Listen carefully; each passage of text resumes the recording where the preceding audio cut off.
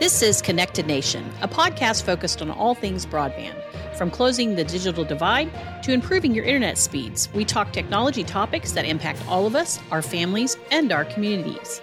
Throughout February, we're focusing on Black History Month and talking with those in the Black community who are creating positive impact and innovating in the world of technology. Today, our guest is Sabrina Morton, who is a change manager at L3Harris, a technology group that provides advanced defense and commercial technologies across air, land, sea, space, and cyber domains.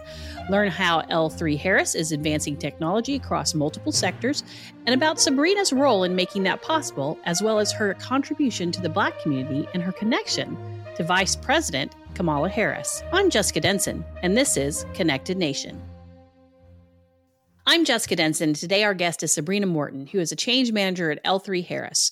Sabrina also has deep ties with Connected Nation. Before she was a mover and shaker in the technology world, she was an intern with our company. Welcome, Sabrina. Thank you, Jessica. I'm so happy to be here today. It's an honor to be able to come back and speak to everyone at CN and your audience today. We are excited to have you. I've heard from several staff members that you were an amazing part of CN, and you have quite the pedigree. When I was looking through your resume, I felt a little intimidated. So we're excited to have you. I've heard the staff sing your praises. Before we get into our work now about what you're doing now, why don't you share a little bit about your time with their nonprofit? Sure. During my time at CN, I worked under Heather Gate. Developing actually the Computers for Kids program. That program was a program designed to provide refurbished computers to underserved communities, right? So we also were blessed with a grant from Microsoft to help us with funding of refurbishing computers, also to eventually get new computers and also provide software like Microsoft Office Suite to those underserved communities as well. That had a lot to do with helping kids get a hold of this technology that they really need. Is that correct? Yes. And it was so, see the look in their faces when we would pull up. Literally, we would pull up on site with a truck full of computers. So I felt like Santa. We had Santa hats on and everything, and literally provide these communities where kids don't have a computer, they don't have iPods and iPads and things like that, and show them how to connect with the various resources that CN put in place in the communities to provide Wi-Fi. So it was just an overall, just an amazing experience to be able to provide those computers for those kids. How do you see having access to technology as something that's important to the Black community, that we really need to make an effort to bring technology to all people in wherever they are? It's very important. I mean, without it, you're not connected. Literally, I mean, you're isolated from the outside world. You're isolated from understanding and obtaining a lot of, especially in the environment we're in right now with COVID, right? The ability to still stay connected to teachers, instructors, businesses, and things like that. So it's critical that we bridge that divide that's there, that's not allowing some communities to connect, to provide hubs and things like that so that they can connect, because some people can't afford the internet services, right? So it's really nice when you have communities that provide open Wi-Fi and the ability for drop-in spots to use technology for those that don't have computers. And what years were you with Connected Nation? I was with Connected Nation from 2000 to 2008. This year, we're celebrating 20 years of service. So it's exciting to talk to somebody who's been there through the evolution of our nonprofit. Heather Gate, you mentioned, she's currently Connected Nation's Vice President of Digital Inclusion. When she told me about you and what you do, she said she was not surprised at the incredible career you've had, because you were such a asset to the work that we were doing at Connected Nation. So let's get into the evolution of your career and the work that you're doing now. You have a degree from Kentucky State University, but also have a master's in technical project management from Johns Hopkins University. That's quite the pedigree. Tell us a little bit about what your education was focused on and why you went that direction. Yes, my degree from Kentucky State University was focused on software engineering, computer science, and from there I took and pursued an additional master's degree in technical project management at Johns Hopkins. That degree focused on managing technical projects from concept to operational use, with an emphasis on like your functions, roles, and responsibilities of a project or program manager, right? So from that, I learned a lot of the business factors that affect project management, from planning to execution, communication, the whole project life cycle. So having that degree from Kentucky State University early on gave me the technical insight that I needed to be able to do my job. But having the additional degree later on from Johns Hopkins allowed me to understand how to manage those programs. That education and background really brought you to some heavy hitters in the industry. You started working at such places as Lockheed Martin. Take us through some of your early career path. Yes, it did. Some people discredit a degree from an historical Black college and university, which is also known as an HBCU. But my first job was after my internship at CN and after graduating from Kentucky State University. I landed a job with Lockheed Martin in Gaithersburg, Maryland. I was hired as a software engineer, designing a one-stop shop tool for the capture team to use to capture new business. Every resource, all their artifacts needed to respond to proposals I built a tool that actually had it right there for them, easily to navigate and readily be able to respond to capture requests. From there, I moved into, I got promoted to a project manager, project engineering / manager position under the FACSFAC radar system at Patuxent Naval Air Station, also in Maryland. On that program, we created a ground-based sense and avoid system. It was basically a navigation system that allowed us to control or navigate unmanned aircraft in U.S. airspace. It gave them a warning when they were too close to a regular aircraft. So it would deter the unmanned vehicles so that we wouldn't have any issues, right? Wow. So it was definitely, I look at it and I'm going, I go from Kentucky State University to all this neat, to things that people dream of being able to do, right? So from there, though, I've always had a management and business side. So I wanted to learn more, like I said, about program management and how companies and how programs function. So I applied for something called the Program Management Rotational Program. It was under Sikorsky Aircraft, which is now Lockheed Martin Company. And in that rotation, they had, I think, 300 plus people apply for the role. They interviewed 50 people and they chose 5 people to be the initial inaugural class of the Program Management Rotational Program. It gave me the foundation to be an effective program manager. All the tools of cost, schedule, performance, all those building blocks that you need, right? So I was able to literally demonstrate a lot of those skills by working as a program planner on the CH-53K helicopter program, which is amazing. That helicopter can literally pick up 3 Blackhawks at one time, right? I was a project manager on the S-92 helicopter program, which is a commercial aircraft program, but it's the base for the VX program. So, and then I moved into deputy program integrator on the VX-92 program, which is the presidential helicopter program. I'm like, me, I'm working on presidential. Yeah, in my notes, I wrote helicopter program. So cool. Yes. It really is. That's pretty neat. Let's talk now about where you're currently working. The company is called L3Harris. I have to be open. I had not heard of it until I was doing research on you. Directly from their website, they quote it as a technology group that provides advanced defense and commercial technologies across air, land, sea, space, and cyber domains. A lot of what I was reading, full disclosure, on the website was above my knowledge base. So can you break it down for maybe some of us that aren't as technical and some in our audience who might be wondering what L3Harris does? Yeah, no problem. What the company is focused on? No problem. So L3 provides advanced defense and commercial technologies, right? So with that, we have, I think, 18 billion or so in annual revenue, almost 50,000 employees.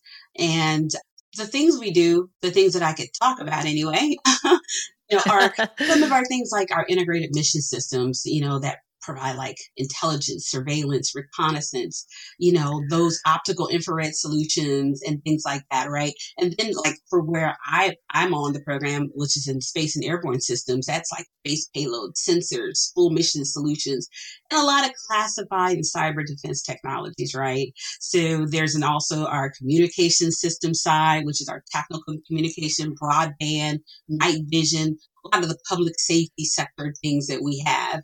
And then we also have our avionics, aviation system. That's our security detection, our commercial products, air traffic control, things like that, right?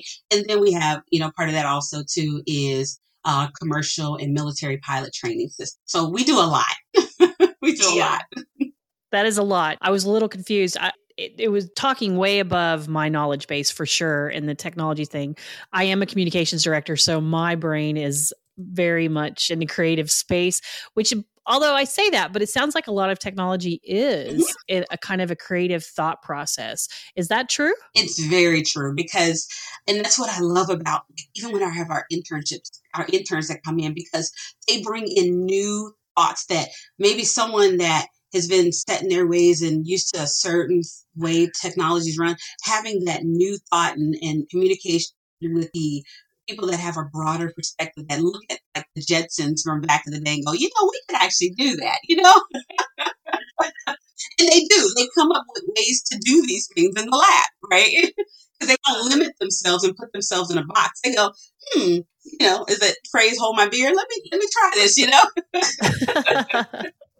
Your official title is change manager. Explain what that is. What do you do as a change manager? Yes, my role as a change manager is to ensure that all changes to our program baseline are thoroughly vetted, reviewed, documented, approved, implemented, all the way up, right? So I'm on the F-35 aircraft program, and I'm the change manager for multiple pillars of programs that are underneath that enterprise.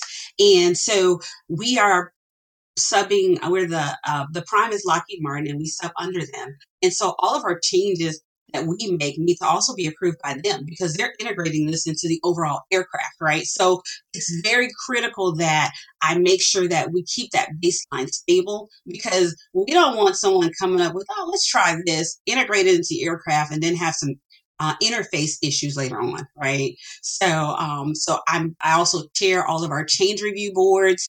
I also act as the backup risk manager on the program too, right? So it's a role that takes a lot of coordination with various functions like finance, planning, contracts, all the engineering teams, and our leadership team. Yeah, it sounds like a hefty task for sure, and one that has a lot to do with safety too, I imagine. Definitely. So safety is definitely first. So that's why the change manager has to be aware of everything that's going on the aircraft. I know you've given us a breakdown of what L3 is, but what would you want somebody who's never heard of it to take away about the company? What is its important role in society and with technology? Overall, I'd say our role is providing safety and critical solutions, to push us to another level, right? There are a lot of things going on in the world right now, and I'm very proud to work for a company that is looking at all of the avenues that we need to secure ourselves, right? To secure our nation. So knowing that, but also some of the things that people don't know about the company is that L3 is committed to rewarding those that deliver, right? If you deliver on your deliverables, they're going to reward you. I've been with the company for less than 2 years and I've already been promoted, right? The workforce is getting so more diverse every day, right? So I'm talking about, diverse talent, diverse individuals, male, female, from all walks of life. L3 doesn't care about color. They see talent. And that's why I love being there. Well, let's touch on that a little bit about being a woman, especially a Black woman, in a field that's often dominated by white men. How has that been? Has that been a challenge for you? Do you feel prove yourself a little more, or do you feel like you've had the support throughout your career that you needed? No, it has been very challenging at times, right? That being from not only sometimes being just a woman, and being also a Black woman, right? There are times that I'm in a meeting, there are 30 engineers in there, right? And there's 3 to 4 women, of which 1 or 2 are the admin staff, and it's myself and another engineer. That can be overwhelming. I see it as a challenge, though, to encourage other women to look at STEM field as a possibility. As a Black leader, I do want them to see my color. I want them to know that I come from a strong African American heritage that with that brings a very unique perspective, right? Being raised in a very strict, hardworking household. My parents, we grew up in Chicago. And even though I was raised in a neighborhood that was impoverished, I was taught to believe that I could do anything, and I set my mind to it. So when I'm sitting in that room with 30 people and I'm the only person that looks like me, I feel like it's my duty to stand up and just really, I have to be assertive sometimes, because they don't always see me as someone that adds value at first until they get to know me, right? So I've learned that being an assertive Black woman can be constructed sometimes as anger, but it also could be constructed as being assertive to others. I'm judged by my assertiveness. I'm not always given the benefit of the doubt as my male or white counterparts are. So that's why I feel like building relationships in the workforce is critical in climbing your corporate ladder. When you build these relationships, it allows your team to understand your knowledge, your skill, your abilities, and them really to break down those barriers that I'm a woman, that I'm a Black woman. They see me as a talented individual that is offering value to the team. And do you find that really you're doing that heavy work right now, or that taking those extra steps that maybe others don't have to? Are you hopeful that that will lead to a time when no one has to take those extra steps? I'm praying that it leads to that. I mean, it's a slow and gradual change, but I've seen over my career so far in the last 15, 16 years, the changes that have happened in the amount of women that are joining the engineering workforce, right? Even in leadership, right? I see the change coming, and I see that companies like L3, Lockheed are making it possible to make sure that their workforces are diverse and people are seeing that talent. What advice would you offer other women, other Black women that are drawn to fields in technology as they step into this, whether they're new or just a couple of years into it? My advice is to go for it. There's nothing stopping you but you. You are the limit to your success, right? There are not a lot of women in this industry, but it's changing, like I just said, tremendously over the last, decade. We're now the movers. We're the shakers. We're gaining the respect of our male colleagues, right? We're scientists, we're engineers, we're program managers, technical directors, VPs, and presidents. One of my role models is Jennifer Lewis. She's not African American, but she's a woman, and she's the engineering vice president. She's making positive strides across our company enterprises, and she delivers mission success. She rewards those that are putting their best foot forward, and when you stumble, she will help get you there, right? So having women in place like that too, it drives you to go, I can do that. I can do that. So now I keep saying, okay, my next role is director, right? I'm working towards that. And she will help me achieve that by the mentoring and things like that, and also holding me accountable for my own success. I think that's wonderful. And women lifting up other women is extremely important. And all races being a part of this dialogue is important as well. I'm going to turn now to, we have mentioned race some, and the fact that you are a strong Black woman in the field of technology. We are celebrating Black History Month. We want to lift up some amazing things that Black men and women are doing in technology, but also in the community. And Heather Gate tells me that you do a lot of volunteer work with Black children, and that you're a mother of 4, and that's commendable on its own.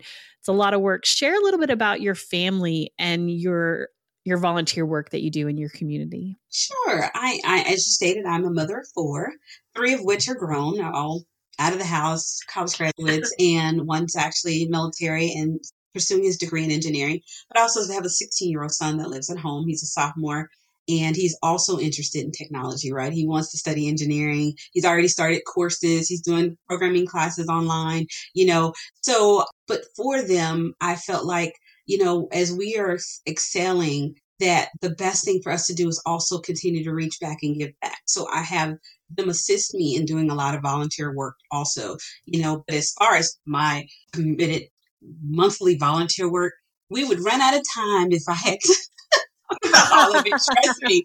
I'm a member of the National Society of Black Engineers, the Society of Women Engineers, Jack and Jill of America, the Links Incorporated, and Alpha Kappa Alpha Sorority. And each one of these organizations have programs that are targeting various things like STEM, health and wellness, educate. So there are various aspects. But for me personally, I spend a lot of hours each month giving back through organizations. But my main focus is STEM, financial preparedness, and leadership skills, right? So I love doing that. I work on a program, a girls program on Saturdays right now. And it is an amazing program for young girls to understand that they can do these STEM activities and see that it's not just something you see on television. You can do this yourself, and they actually hands-on touch things, and they're like, wow, I can do this too. Yeah, you can. But they have to see people that look like them, that come from areas like them, so that they know that they too can do this, right? So I feel like it is my mission. And as they say, is much is given, much is required. I feel like because I've been blessed to be able to do the things that I do, that it's on me to make sure that I'm continually reaching back and giving. This is a theme through your career and in your personal life, then, that you are trying to be an example to other women and Black women and children in the Black community. And it really seems to tie where your heart is in this. It really does. It's a passion of mine because I grew up on the west side of Chicago, a very impoverished neighborhood. I was teased because people said, oh, you're a teacher's pet, because my teachers would really tell me, hey, you're doing great.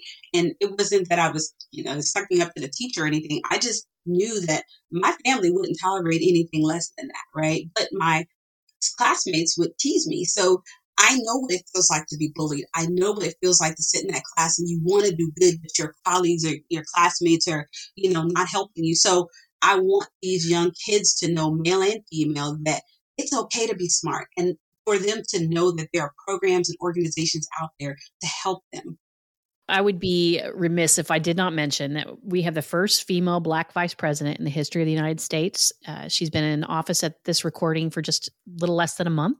And it's an incredible moment for all women, but especially Black women. And a little note, you're in the same sorority as Vice President Kamala Harris, Alpha Kappa Alpha. Share with our listeners what it means to see Vice President Harris in this role as a leader, as a Black woman, the second most powerful person in the United States right now. Oh my gosh. It is, speaking as an individual member of Alpha Kappa Alpha sorority, this is just historical, right? I've been so excited. I take great pride that a fellow HBCU grad, a fellow sorority sister, a fellow Black woman has been elected to this role. It's just ultimate achievement of history, right? The things that people thought could never happen, right? So I am so proud of her and her accomplishment. So it brings tears to my eyes all the time. And what does it mean for you to be part of the sorority? What is the kinship, the sisterhood, if you will, the partnerships that you make, the friendships you make through this? This is your moment to tell us a little bit about Alpha Kappa Alpha. Alpha Kappa Alpha sorority, our mission is service to all mankind. Simply put, service to all mankind. So we devote our time to help people of all walks of life. Literally, we divide their program structure is based around helping people in multiple ways, right? So I feel like it was the perfect organization for me because I lived that mission. So I was able to walk right into it with like-minded women that live that mission, that have means, education, the abilities to give back, coordinate functions, events, fundraise, things like that, to effectively make change in our communities. That's wonderful to hear. I think we're going to wrap it up, and I just want to give you an opportunity to add any final thoughts that you would like to leave our listeners with, or any topics that you thought we should explore that we didn't touch on.